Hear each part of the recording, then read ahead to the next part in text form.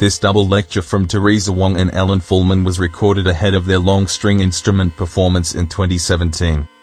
Teresa Wong's lecture performance, The Multiplicity of Roots, explains her expanded approach to working with cello across experimental tunings, unusual harmonics, and drawing on influences from around the world and avant-garde arts.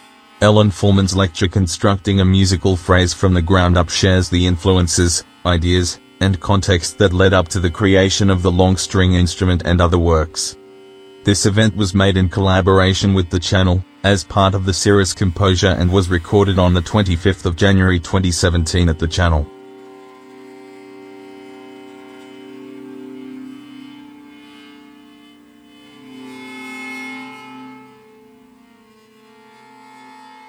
Hi everyone, thanks so much for coming today. I want to start by acknowledging that this event takes place on Wurundjeri land, which was never ceded, and I pay my respects to their elders past, present and future. My name is Joel Stern. I'm one of the co-directors of Liquid Architecture, which is an organisation for artists working with sound. And we're really pleased to be teaming up today with the channel. This is a great space. It's for music education and sharing, and it's part of the Arts Centre. And this program today is part of a series here at the channel called Composure. So we look forward to being at more of those. And it's a great event today. We have Teresa Wong and Alan Fullman, two amazing artists who are in Australia for the first time. And this is an opportunity to hear from both of those artists in a more intimate setting in advance of their concert, which is this Friday.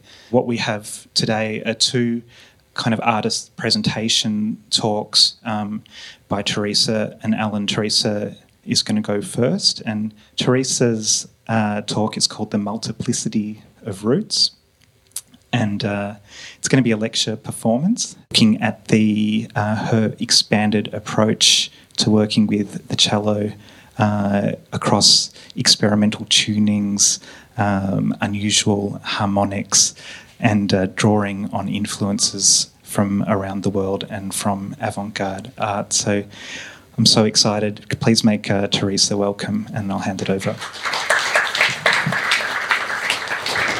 Thank you so much. It's really great to be in Australia for the first time, and thank you to the Substation, the channel, and Liquid Architecture for bringing us here. So I want to talk about my work as a cellist and a vocalist and a composer. And what you see here is a picture of a piece of wood under the microscope. And it's just, for me, kind of a way that I relate to working with my instrument and looking into the material itself as deeply as I can. So one question I ask myself is, how can I rediscover this instrument as wood and string and hair? And even simply as a tree, going back to the basic of the material. And I think about the word root is really interesting because it can be one's cultural roots. So looking at what am I doing with this classical Western instrument, and how can you go into the material like the root of a tree, and also the root is the fundamental of a pitch and harmony. So just many approaches to think about what kind of sounds can be generated. So I'm going to perform for you a piece called Night Watching, and this is a song I wrote just as I was starting to explore more possibilities of the cello. So it's in a scordature, which means a detuning of the cello. So I've got the C string here, the G string, the D string, and the A string is tuned to a G, so it's tuned one whole step down.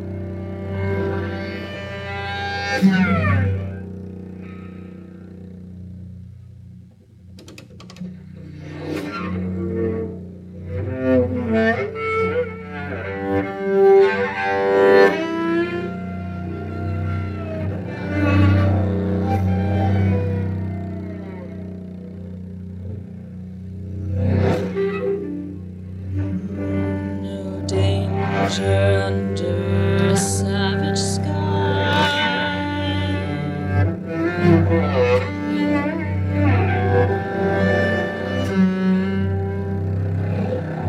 Meteorites falling, a dozen an hour.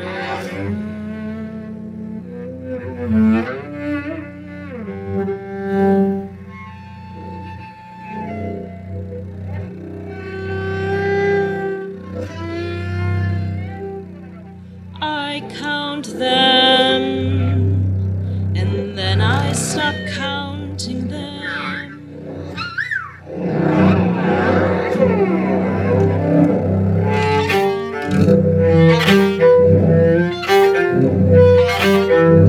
Rocking to oblivion in a narrow cocoon.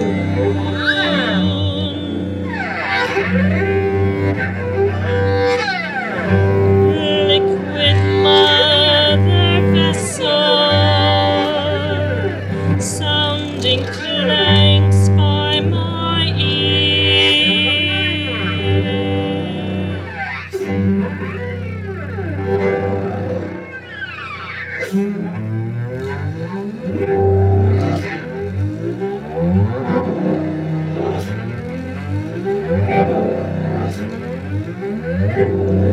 Could there be a better lullaby?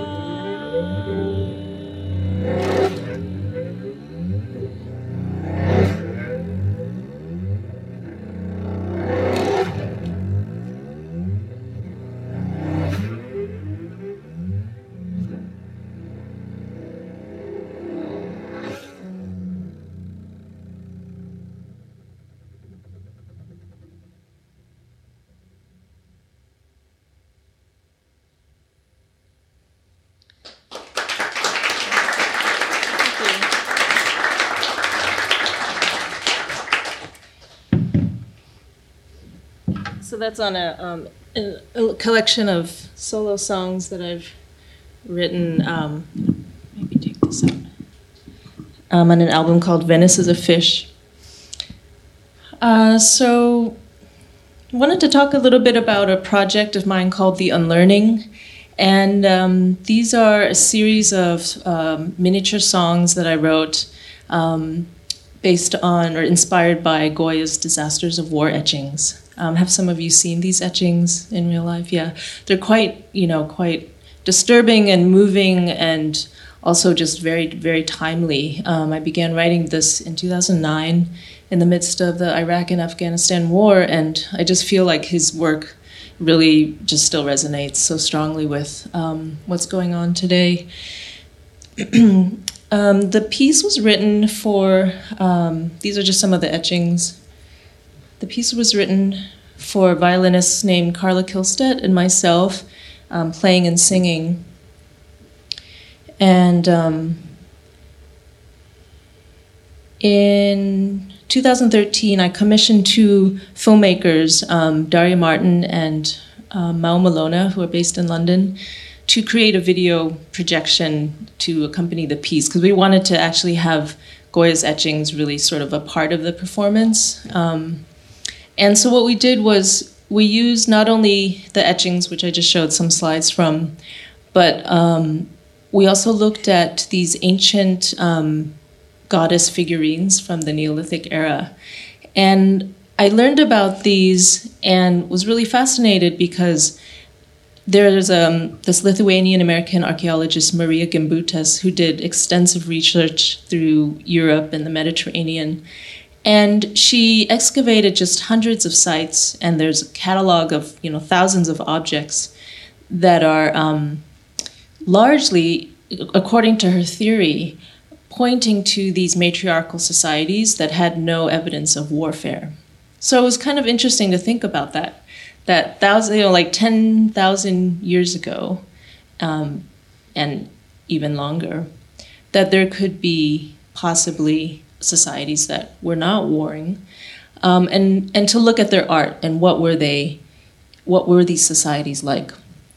So we sort of created this mashup of using the goddess imagery and just very kind of slow-moving projections, combining with Goya's etchings, which also kind of point to the same thing of, the female figure in his etchings have kind of a particular role, and the use of the fantastic and the animal figurines to show something kind of magical or supernatural.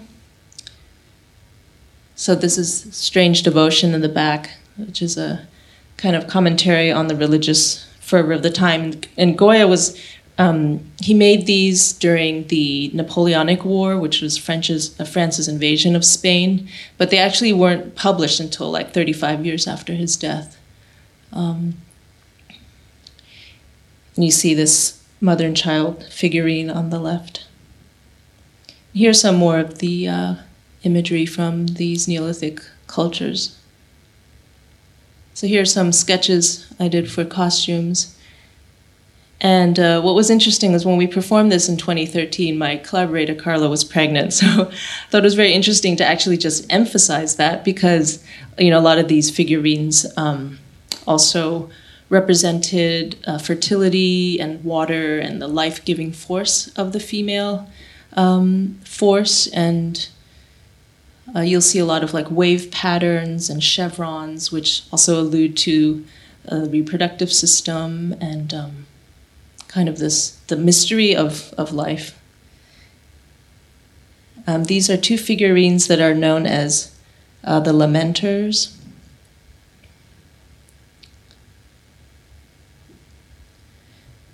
And here's a photo from the performance. So I wanted to just play an excerpt. This is from a show we did last year in San Francisco, and the etching here is Proud Monster.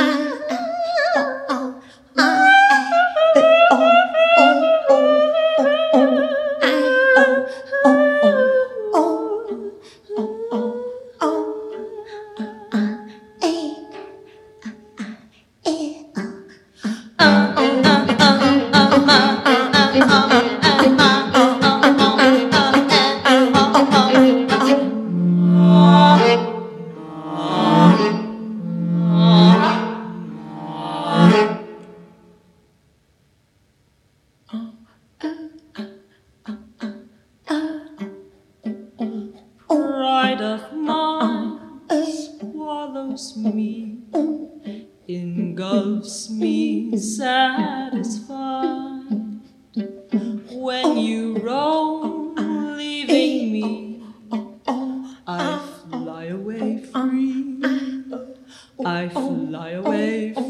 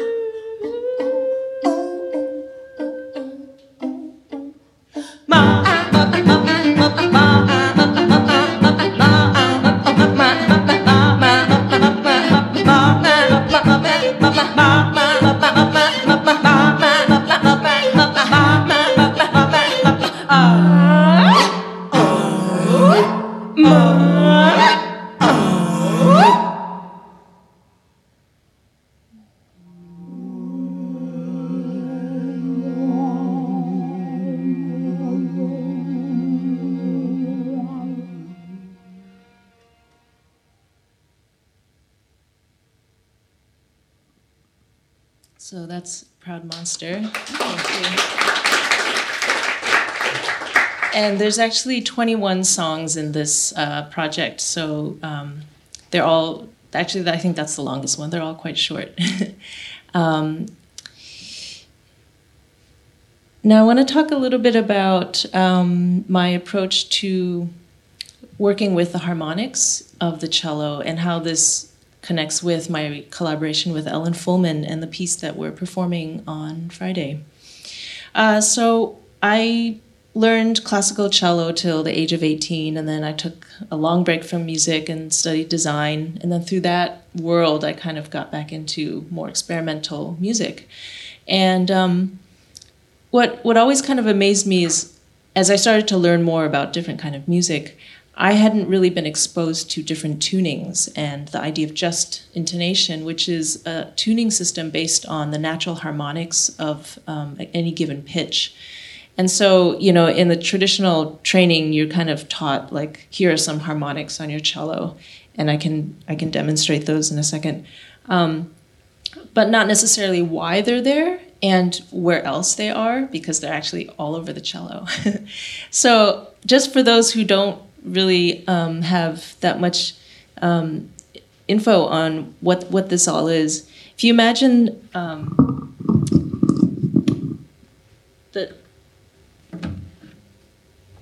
the nut of the cello is this part right here, and then the bridge is right here. So I've just kind of laid the cello on its side.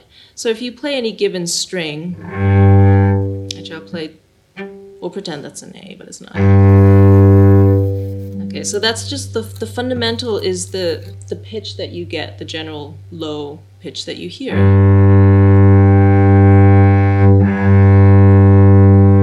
So if we pretended that was an A, so normally that would be this string, even though I've tuned it down to a G. So anyways, if you divide the string in half, which is exactly right here, so the length between here and here is the same, you've got this harmonic. Basically, it's just exciting this wave.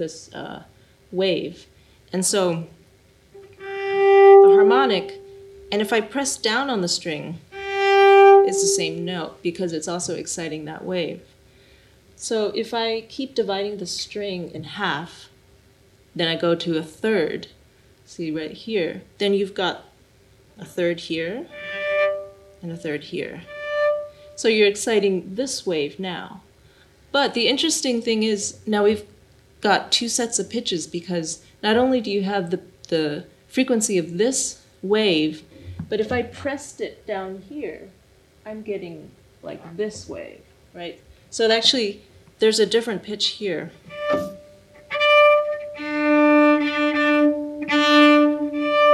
And here.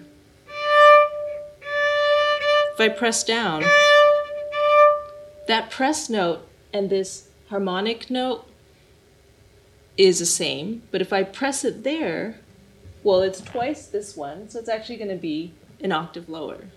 Okay, so there's like two things going on here. There's the pressed notes and then the harmonic, or let's call them, another term in music is flageolet. So when you don't really press down, it's just like lightly tapping. So I started to draw this to like understand, okay, what's going on? Why this repeats itself here? Why is that? It's because you're dividing the string into equal parts. Okay, so the special blue note means when you press the pitch, it's the same as the flageolet note. And that's going to happen every time you're at the very last nodal point. So that note should be blue. There's an error there. Okay, because that note's the same pressed. But you see the middle one, there's only one, so that's blue. So if you keep going, you divide the string into, I skipped the 4 because if you divide it in 4, it's the same as 2, but you just double it. Okay, so you're just getting an octave. Whenever you double frequency, you get an octave. So I went to 5. So 5 here.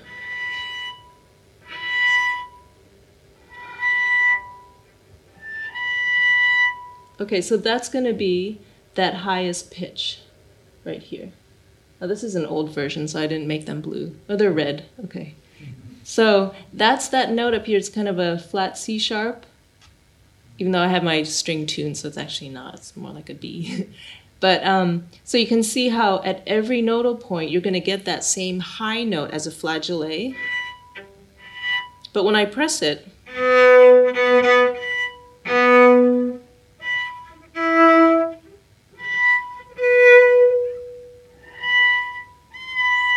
okay, so the last one is the same, but all these are different, right?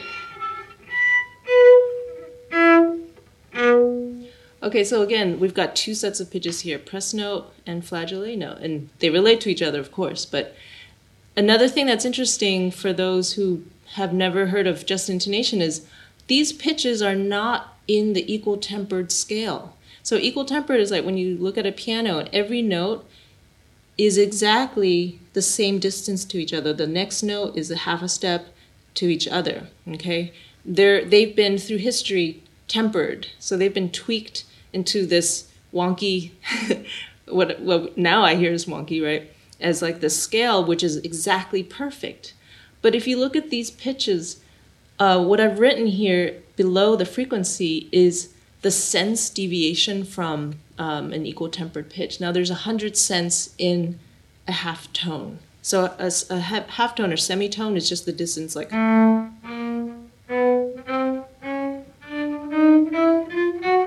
So if you go up like a chromatic scale, those are half steps. Well, you divide that one little step into 100 divisions, that's a cent. So like this C sharp is actually 14 cents flatter than what you would hear if you played it like that C sharp on a piano. Is that what they call microtones? Well, microtones can just be anything between the equal tempered. At least that's my understanding of it, yeah. So that's why it's micro, because it's just really in between all these pitches. Okay, so there's different sense deviations for all these pitches. So here we go. Here's 7. And that's where you get this beautiful flat blues 7. 7. Right here, 5, 6, 7.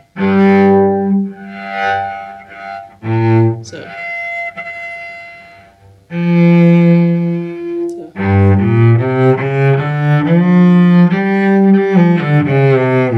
There's the blues scale, but that flat 7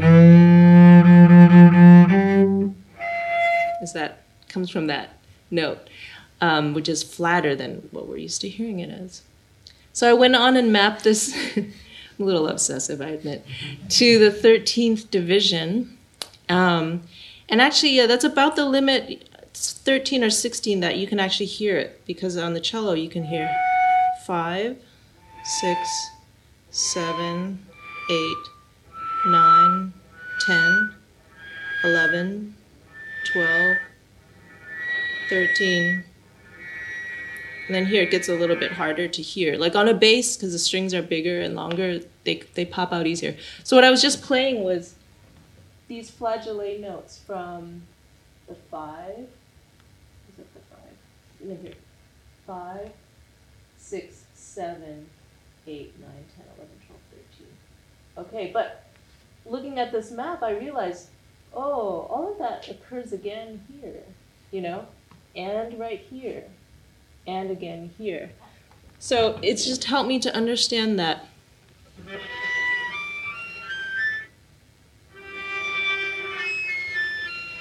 oh, that sounds different. And again, that sounds different. Now the reason is some of them are so close they cancel each other out more. So even though all those nodal points are physically there, they don't all ring necessarily in the same way. So I use that also in our collaboration, our composition, as a way to compose and to create a certain sound. So what's really interesting is, as I start to dig into like just tuning and like what is going on in this instrument and breaking out of equal tempered scales, Western music, Ellen had a book called, what was it called? Mathematics? Acoustical, what was it? Isn't it mathematics of music? Yeah, I have it on the next slide, but I don't want to spoil it. So anyways, I was looking through this book and it talks about a lot of different world music and the tunings that they use, because this kind of tuning is nothing new. I mean, it's been around for thousands of years, and like ancient Chinese music has it. Pythagoras is also well known to have sort of documented the way frequencies have to do with each other. So one instrument that I really love is the guqin, and this is an instrument from, I mean, it's documented from even back to 3000 BC, Chinese instrument. And it's 7 strings. And the beautiful thing is it's really all about the harmonics and the way that the hand plays the note, like how the attack is. So when I was opening this book and looking through it, I was really quite excited when I found this chart, because basically it's the same thing as what I'm exploring. You see these solid dots, and then the notes above it. So the dots are basically the nodal points of the instrument. And then there's 2 sets of tones, the stop tones on the bottom and the flageolet notes. And that whole system of music is actually the same thing. It's what note do you get when you press the string there, and what note do you get when you play it as a harmonic. So that was kind of a fun discovery. The book is Musical Mathematics by Chris Forster. So I'll just end with the first page of our score. So this is what we'll be performing. This is one of 2 pages. And basically the notation is written in fractions, because that's how we're referring to these pitches, as a specific integer relationship to a fundamental. And we've decided the fundamental to be A, the note A. But actually, instead of using 440A, we're using 432A.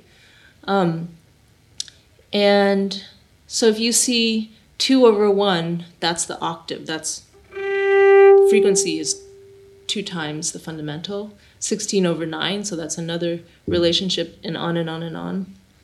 And the way I've notated my cello part, the strings are in blue, so just like traditional notation, this is 1, 2, 3, 4. And then 6.5 or 9.8, that just is a way for me to indicate, if I divide the string into 6 parts, which division point am I in? I'm at the 5th, the 4th, the 3rd, the 2nd, or the 1st. And then the little open circle is the flageolet, and then the solid circle is pressing.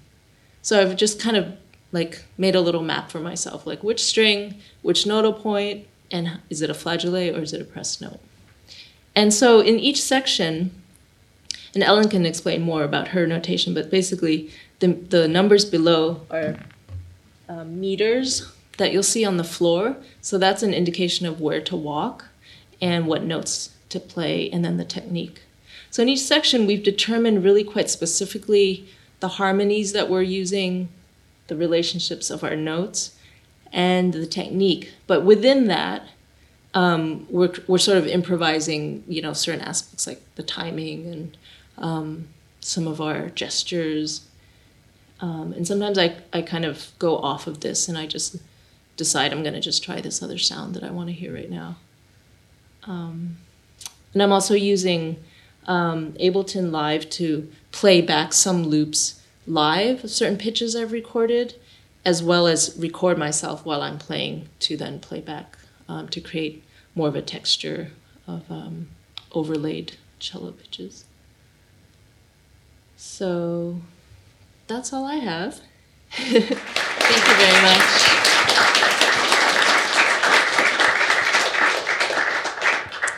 We're just going to take a couple of minutes to switch things over on stage, and then Ellen Fullman will present. Thanks.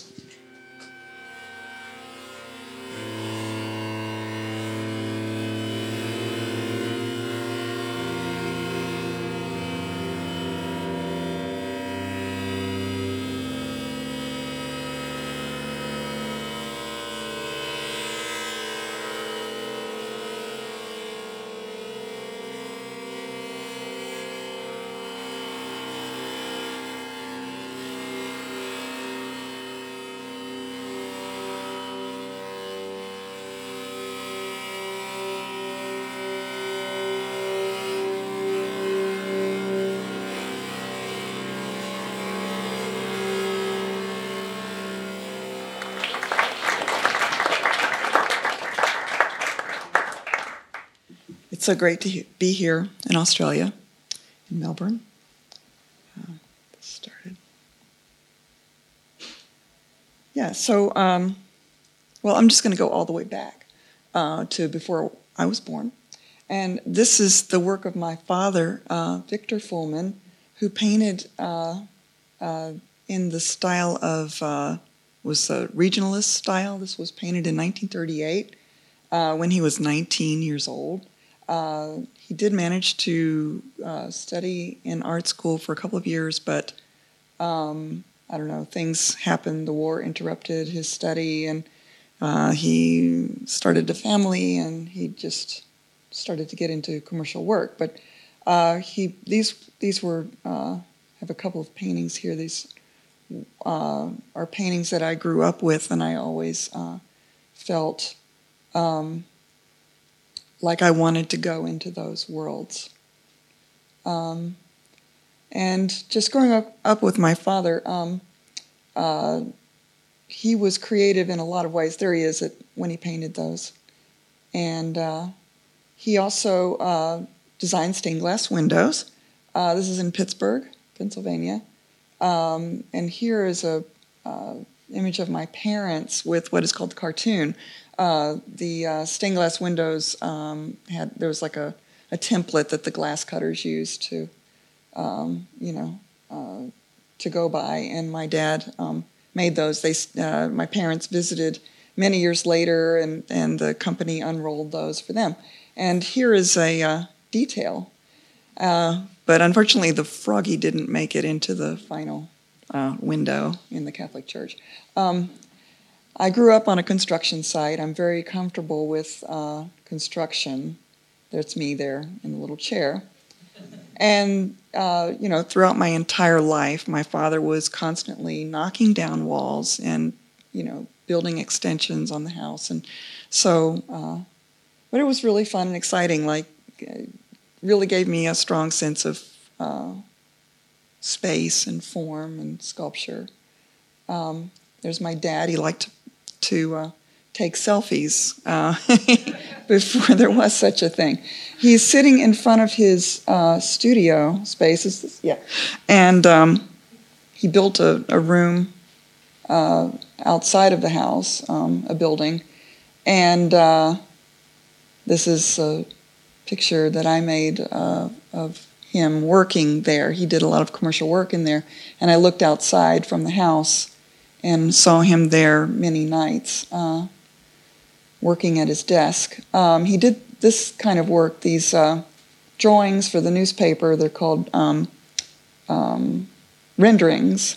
And my father, these were enormous, ink drawings in those days. And he sometimes drew me in the window looking out, and then we'd go, get the newspaper and look with the magnifying glass. This is the house I grew up in, and my father cast that driveway. The driveway, original one, broke up, and rather than hiring a company to come in and pour a new driveway, he broke it up and cast these ovals individually. Like every night when he came home from work, he just cast another oval or two until he had filled out the whole thing. It was a really cool-looking thing. And then for Christmas one year, my father, as a decoration, decided to mow the word peace into the lawn. He became interested nearing his retirement years when he could afford to buy Oriental rugs. He became interested in knowing more about them, and he was so curious to know what it might be like to make one that he started making his own. He bought sweaters from a salvage, store, and unraveled them and cut the yarn into small segments, and then used that to tie knots. That's as far as he got, though, on his rug. But that sat, for many years in his studio in that condition.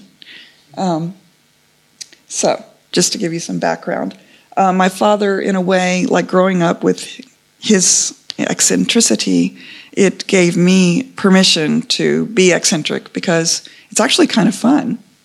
And I created this in art school. This is called the Metal Skirt Sound Sculpture. This contact mic was on the. I fabricated the skirt, and it was the contact. I put a contact mic on it. There are guitar strings from the front edges of the skirt and the back edges to the toes and heels of my platform shoes, so that when I stepped forward, the back string stretched out and produced a rising gliss. The front string squeezed in and produced a descending gliss. So you had both rising and descending overlapping, as well as some metal crunching sounds. Here's a short video of me walking down the street. The piece I was titled Street Walker because I walked in the area where the prostitutes worked in Minneapolis.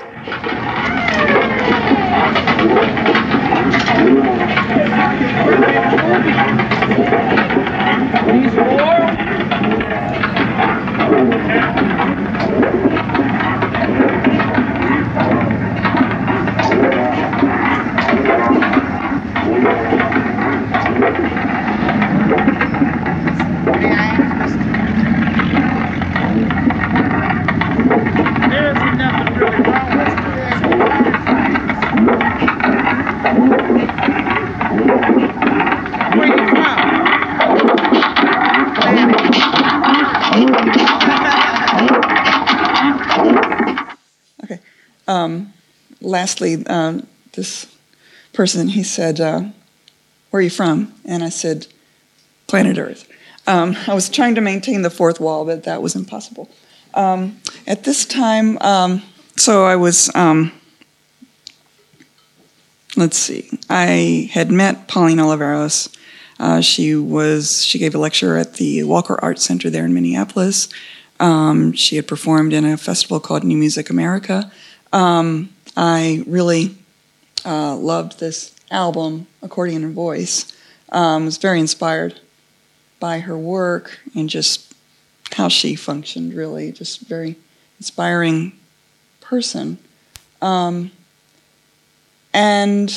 so in those, at that time, I just gathered materials that I found, and I made constructions, these litho sheets. I created what I called a thunder pedal that shook them all. These are bowing strings in front of myself, and on my head is a wind chime made of silverware, and I fished on some litho sheets that made a shimmering sound. It's all very rickety and thrown together, but I just did whatever I wanted to do. I had this big space, and there's the thunder pedal.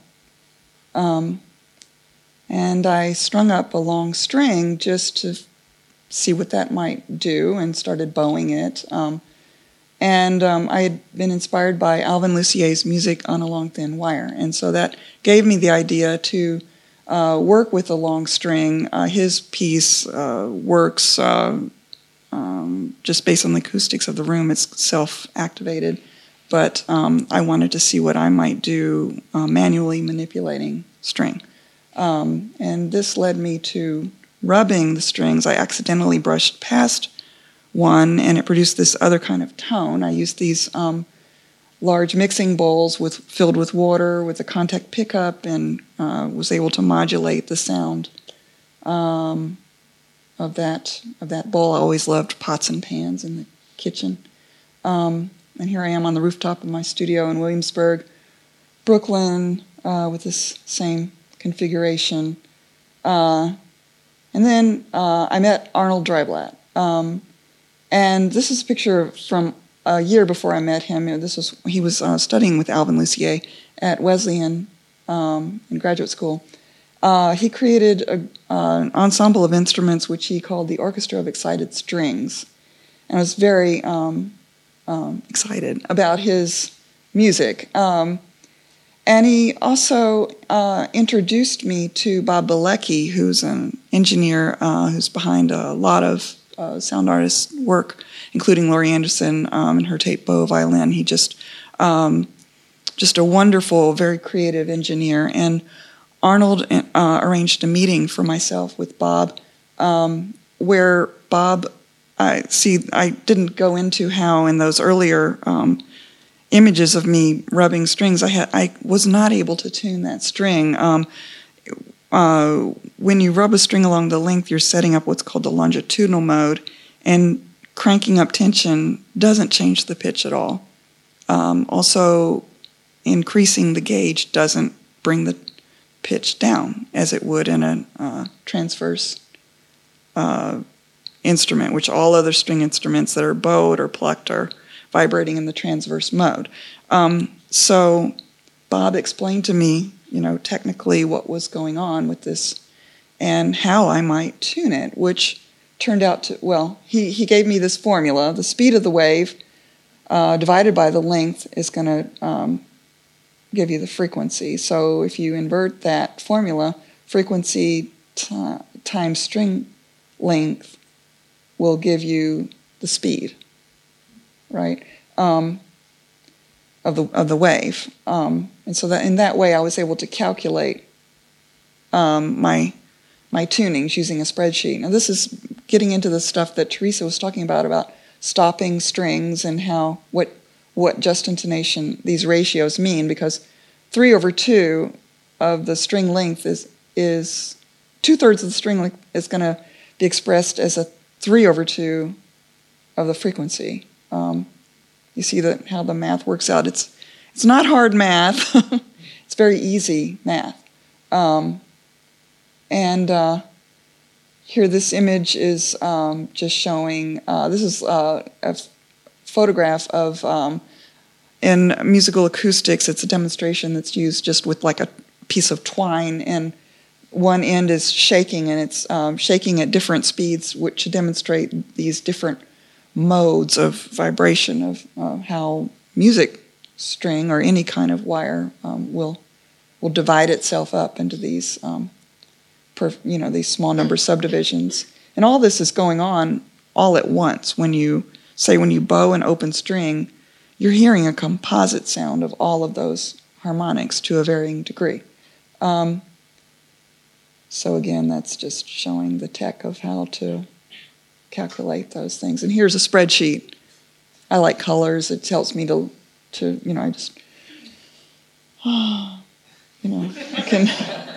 I can just like scan across to like find the number I'm looking for. But this is giving me the lengths and meters of, using bronze wire and stainless steel, the B&Z and SS, and in various octaves of like all those ratios and the sense deviation. So here, this is when I'd first met with Bob, and my first installation where I was able to tune, and I tuned with hanging these little C-clamps to stop the wire, acting as a capo.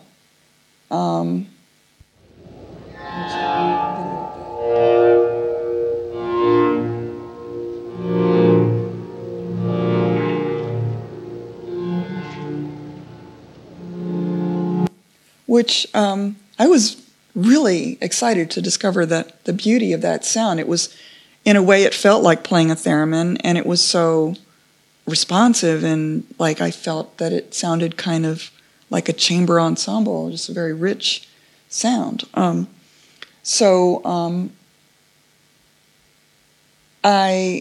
It was very, like kind of natural to play, but actually only when I was standing close. This was a resonator, one of my first ones that I made. It was just like an enormous like box that I made. But I was playing right near the bridge, and it's a very beautiful kind of shimmering sound there, but I wanted to be able to carry on and play as I moved into different places, and that, I must admit, has been like a lifelong struggle for me, or kind of a lifelong progression to work on the technique, really. So here's a little video showing that explains to you like what I went through to the kind of sounds that I didn't.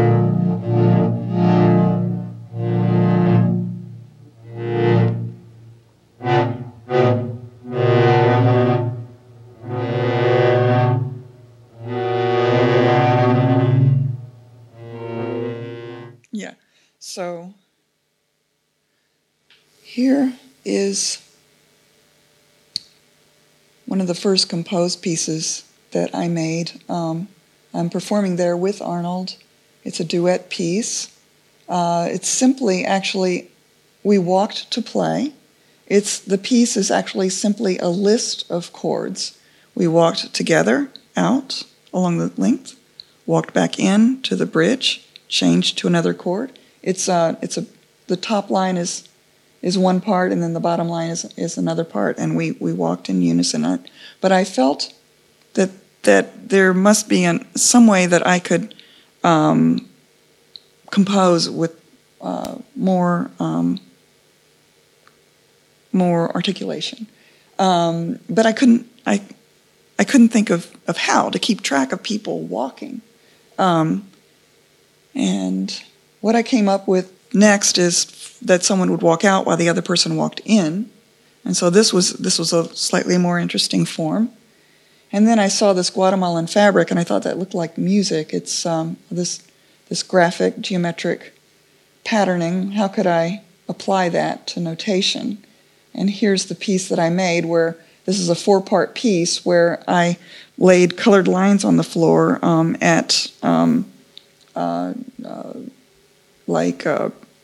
small number interval relationships to each other. This orange stripe was 1/3 the distance of the blue stripe. So then, therefore, when one person walked to the blue stripe, the one going to the orange had made 3 trips. And so in this way, I could compose a slightly more sophisticated sequence.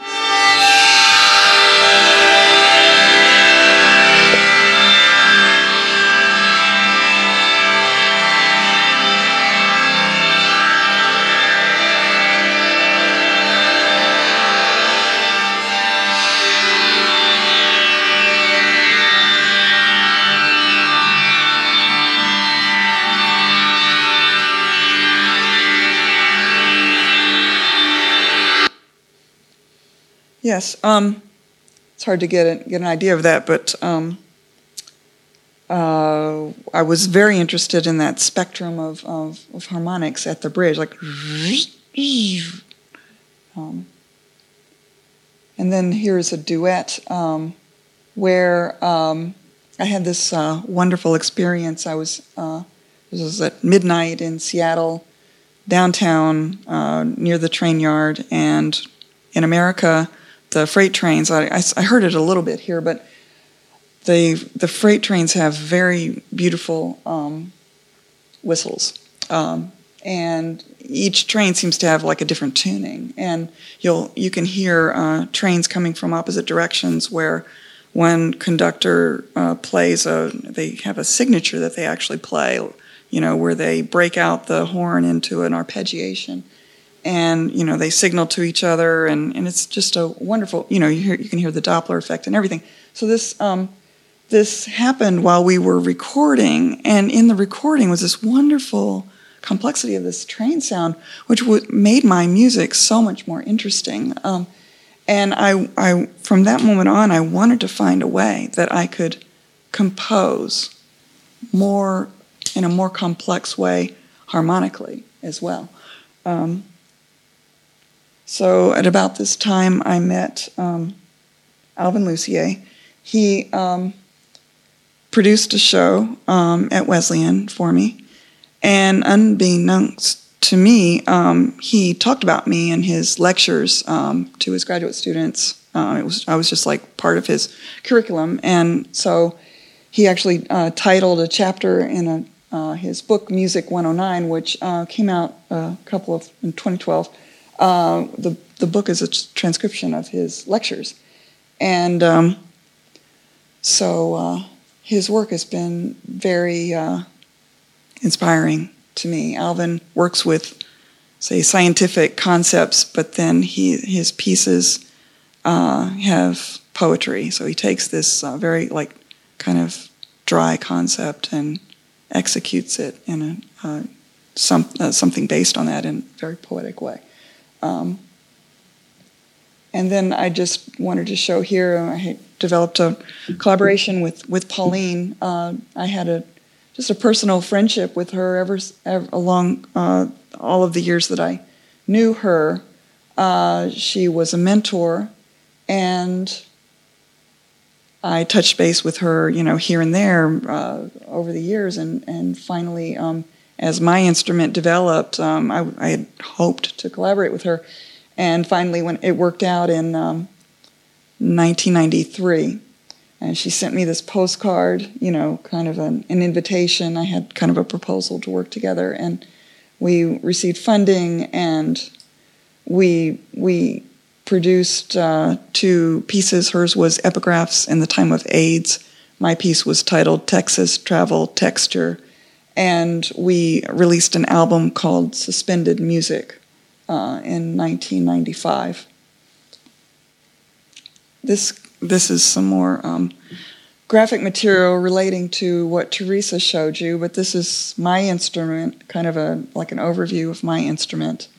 And these spikes are showing harmonics, locations, and the numbers with the circles are actually metric locations along the floor. And I'm showing playing a chord of the overtone series 1 through 5, 7, 9, and where those harmonics might overlap on different strings playing a chord.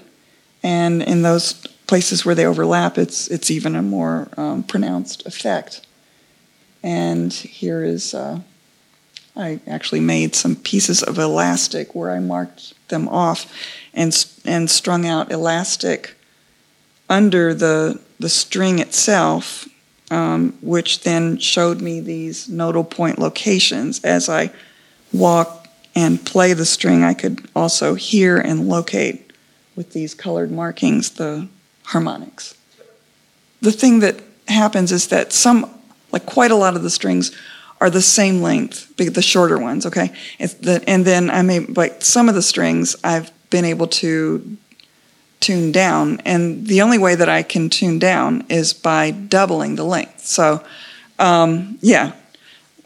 so putting strings in a lower octave, you can also hear the octave of those harmonics.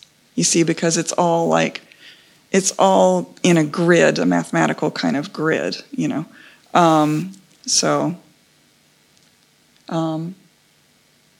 it's intuitive, So if I have a lot of time, I mark things out, and I actually score exactly where to articulate certain things.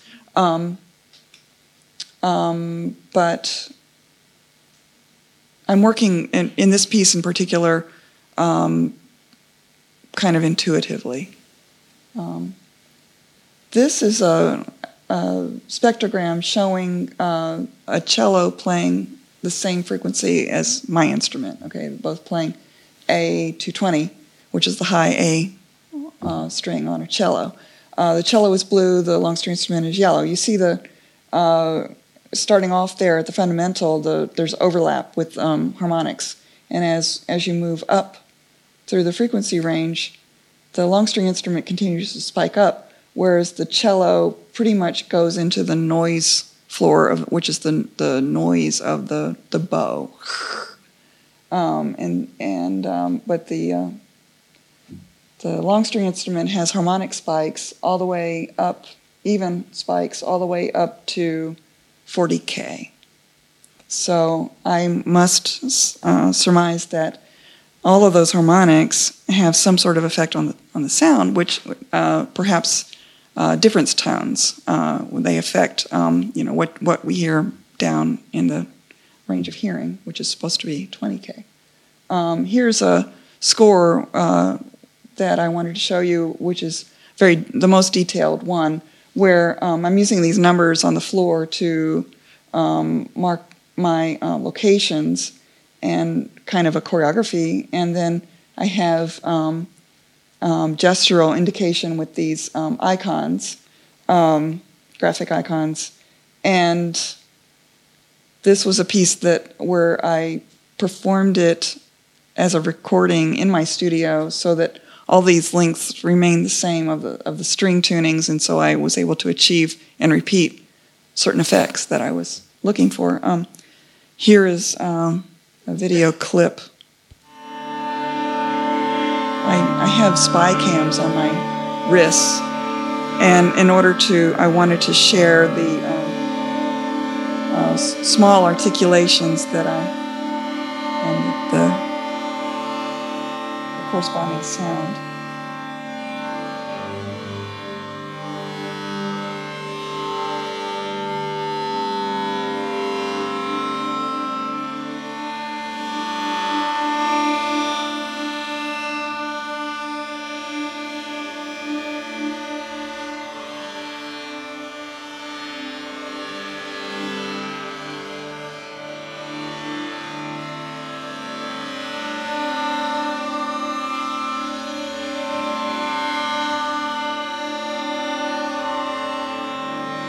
In the interest of time, I'm going to move forward.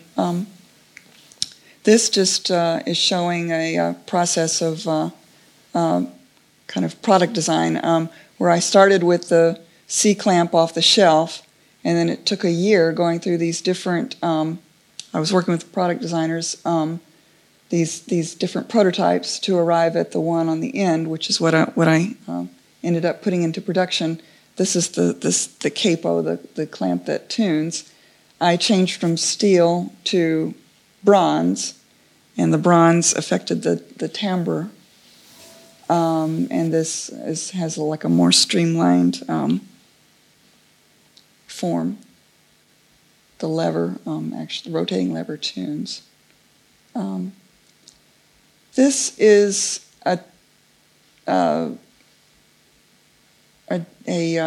I just wanted to demonstrate a little bit of my box bow, which is a type of technique of playing my strings in a rhythmic manner that I'm not going to use for the piece here. But I just wanted to share it with you. Let's see if I can get this going. Okay.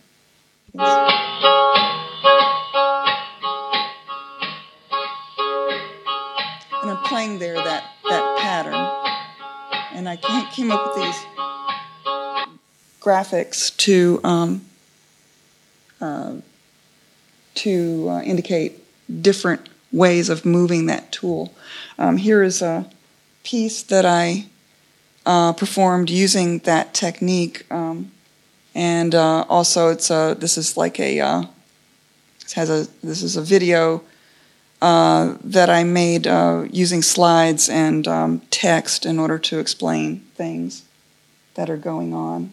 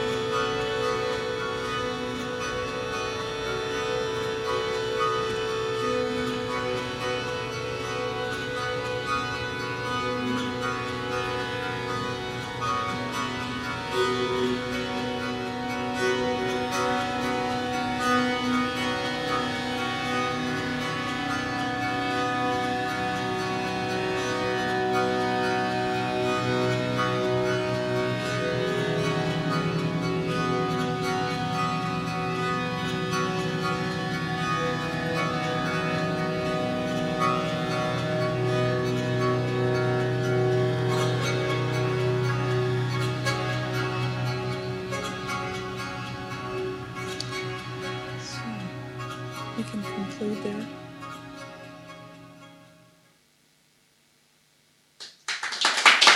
Thank you.